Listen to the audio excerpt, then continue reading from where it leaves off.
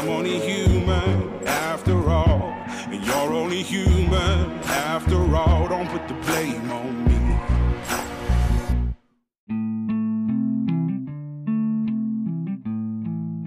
me. Welcome to Ponder Exchange, a podcast about Christian faith and armed service hosted by me, Brother Logan Isaac. First Formation is spiritual exercise for high church lowlifes looking to get the fuck up and pray. Join us every weekday morning to hear the good news through grunts and with grunts, in the unity of the Holy Spirit as one church forever and ever. Fall in.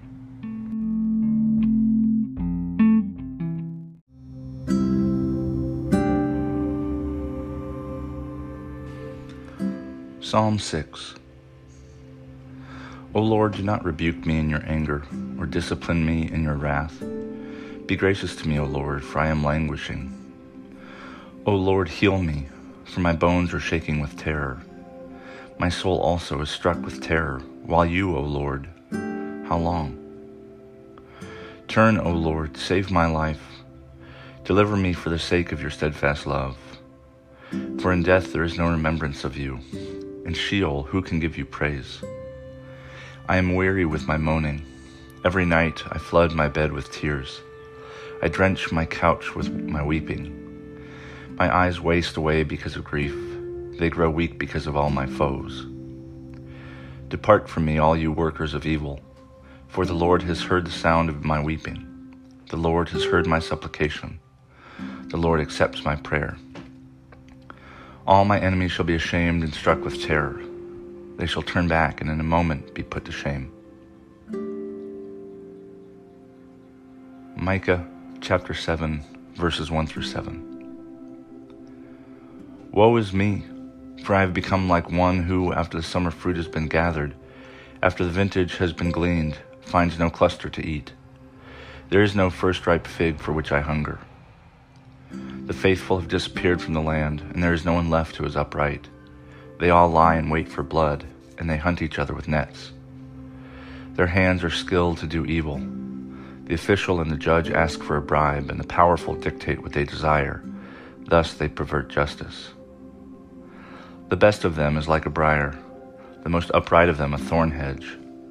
The day of their sentinels, of their punishment, has come. Now their confusion is at hand. Put no trust in a friend. Have no confidence in a loved one. Guard the doors of your mouth from her who lies in your embrace. For the son treats the father with contempt.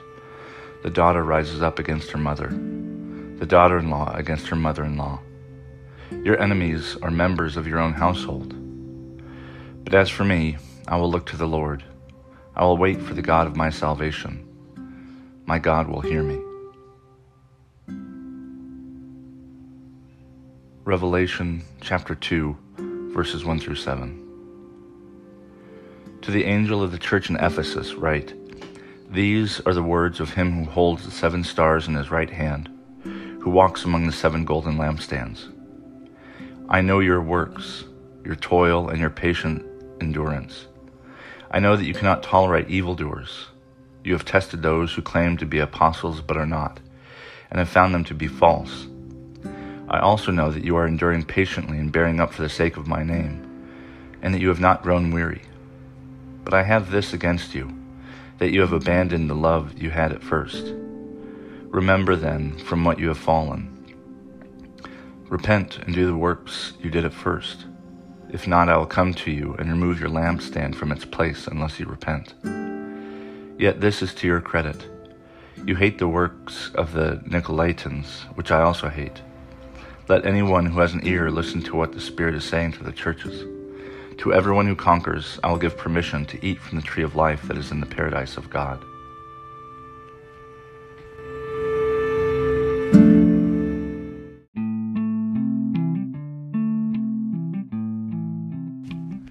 Good morning and welcome to the 4th Monday after Pentecost. This is Brother Logan Isaac broadcasting from the Appalachian Abbey in Knoxville, Maryland. This morning's readings come to us from Psalm 6, Micah 7, and Revelation 2. It's a rather disheartening theme. Not only is the psalmist talking about being weary with moaning, And the image of flooding my bed with tears and drenching my couch with weeping was pretty vivid. But in Micah 7, that same theme continues, and all of the people have become corrupt. And verse 5 was especially, difficult. It opens with, "Put no trust in a friend. Have no confidence in a loved one." And that's a really difficult place to be, really unfortunate. Martin Luther King said that the accusations and the slander of my enemies doesn't hurt so much as the silence of my friends. And we don't really know who our friends are until moments of trial and difficulty. I remember somebody, while some things were going on with me before I had kids, I was in academia, I remember somebody saying, we're having some issues with friends in different churches, and somebody who wasn't involved in those groups said, very simply, like, a friend is someone who helps you when you need it.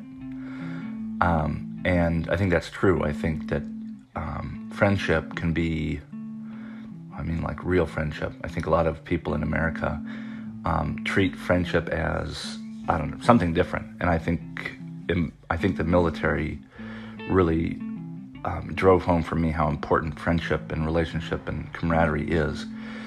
And in the military, you don't get to choose the people that you're assigned with. And these are the people that you're going to have to trust with your life, and who trust you with theirs.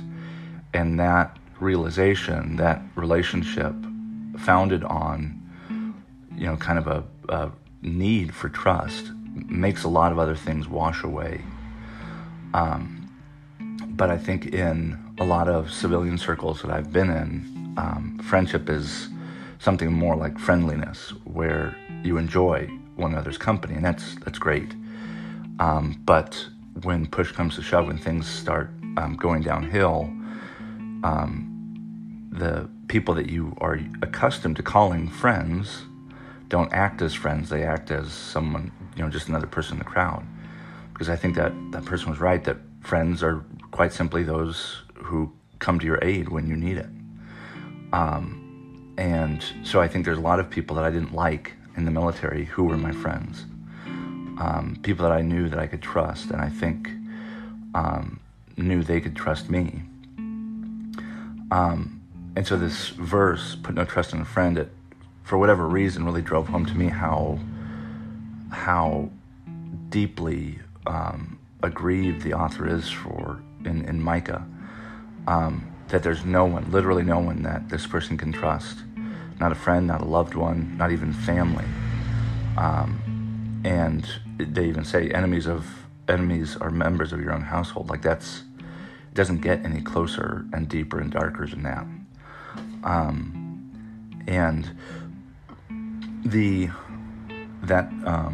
that depression or despair or difficulty, I think, is exacerbated for veterans and soldiers, because we are conditioned and accustomed to being able to trust other people, being able to kind of focus in on our little piece of the pie, knowing that someone else is doing their part.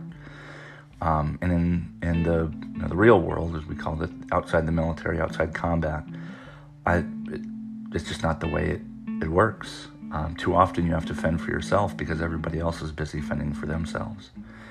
And so it's this really unfortunate situation that this author is facing, and that I hear repeated by soldiers and veterans who really are looking for friends who will help them when they need. And not all friends are able to help us, but I think friends do everything they can to try. I remember a really good friend of mine who was in our wedding was having a custody dispute with their former partner. And I don't know the first thing about family court or any of that stuff. But because he was somebody that I cared for, I put the effort in to do what I could, and learn what I could and did what I could. I'm probably not the best person to come to in that position, but there's very little that I can think of that I wouldn't do for someone that needs help, someone who's a friend. And I think that I know I've noticed that, and I imagine many other soldiers and veterans have as well, the very fine distinction between friendship and friendliness. We may not be very friendly. A lot of vets I've spoken to I know I can be quite curmudgeonly and kind of stick to myself. I'm an introvert anyway. And so when we aren't friendly, people think they can't be our friends. But I think veterans and soldiers make the best friends because they are the people who know what it means that people are relying on them, that people need them, and they're very often willing to rise to the task. Even if they aren't, experts, they'll do what they can to kind of plug away at the problem to make sure that the people they care for, and frankly the people they don't care for but need help, have whatever help that they can provide, even if it's not the best, if they're not the best people to call. And so it's unfortunate that our society doesn't encourage friendship as much as it once did, where everybody is kind of looking out for themselves.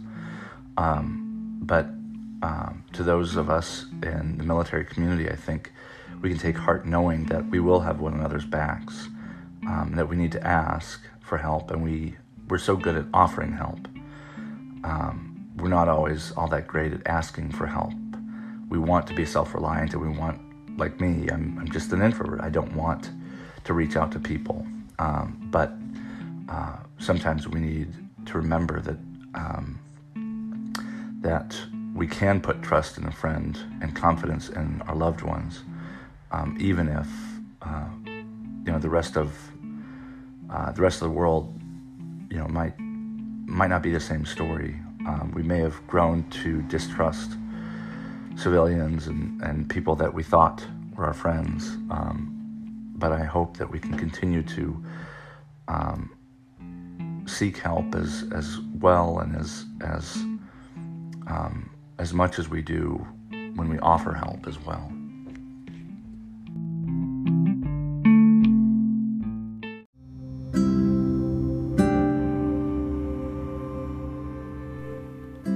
Prayer for Families, adapted from the Book of Common Prayer.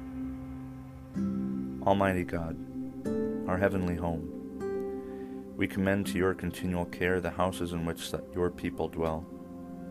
Put far from us, we beseech you, every root of bitterness, the despair of vainglory, and the pride of life. Fill them with faith, virtue, knowledge, temperance, patience, godliness. Knit together in constant affection those who in holy wedlock have been made one flesh. Turn the hearts of the parents to the children, and the hearts of the children to the parents, and so enkindle fervent charity among us all, that we may evermore be kindly affectioned to one another, through Jesus Christ our Lord. Amen.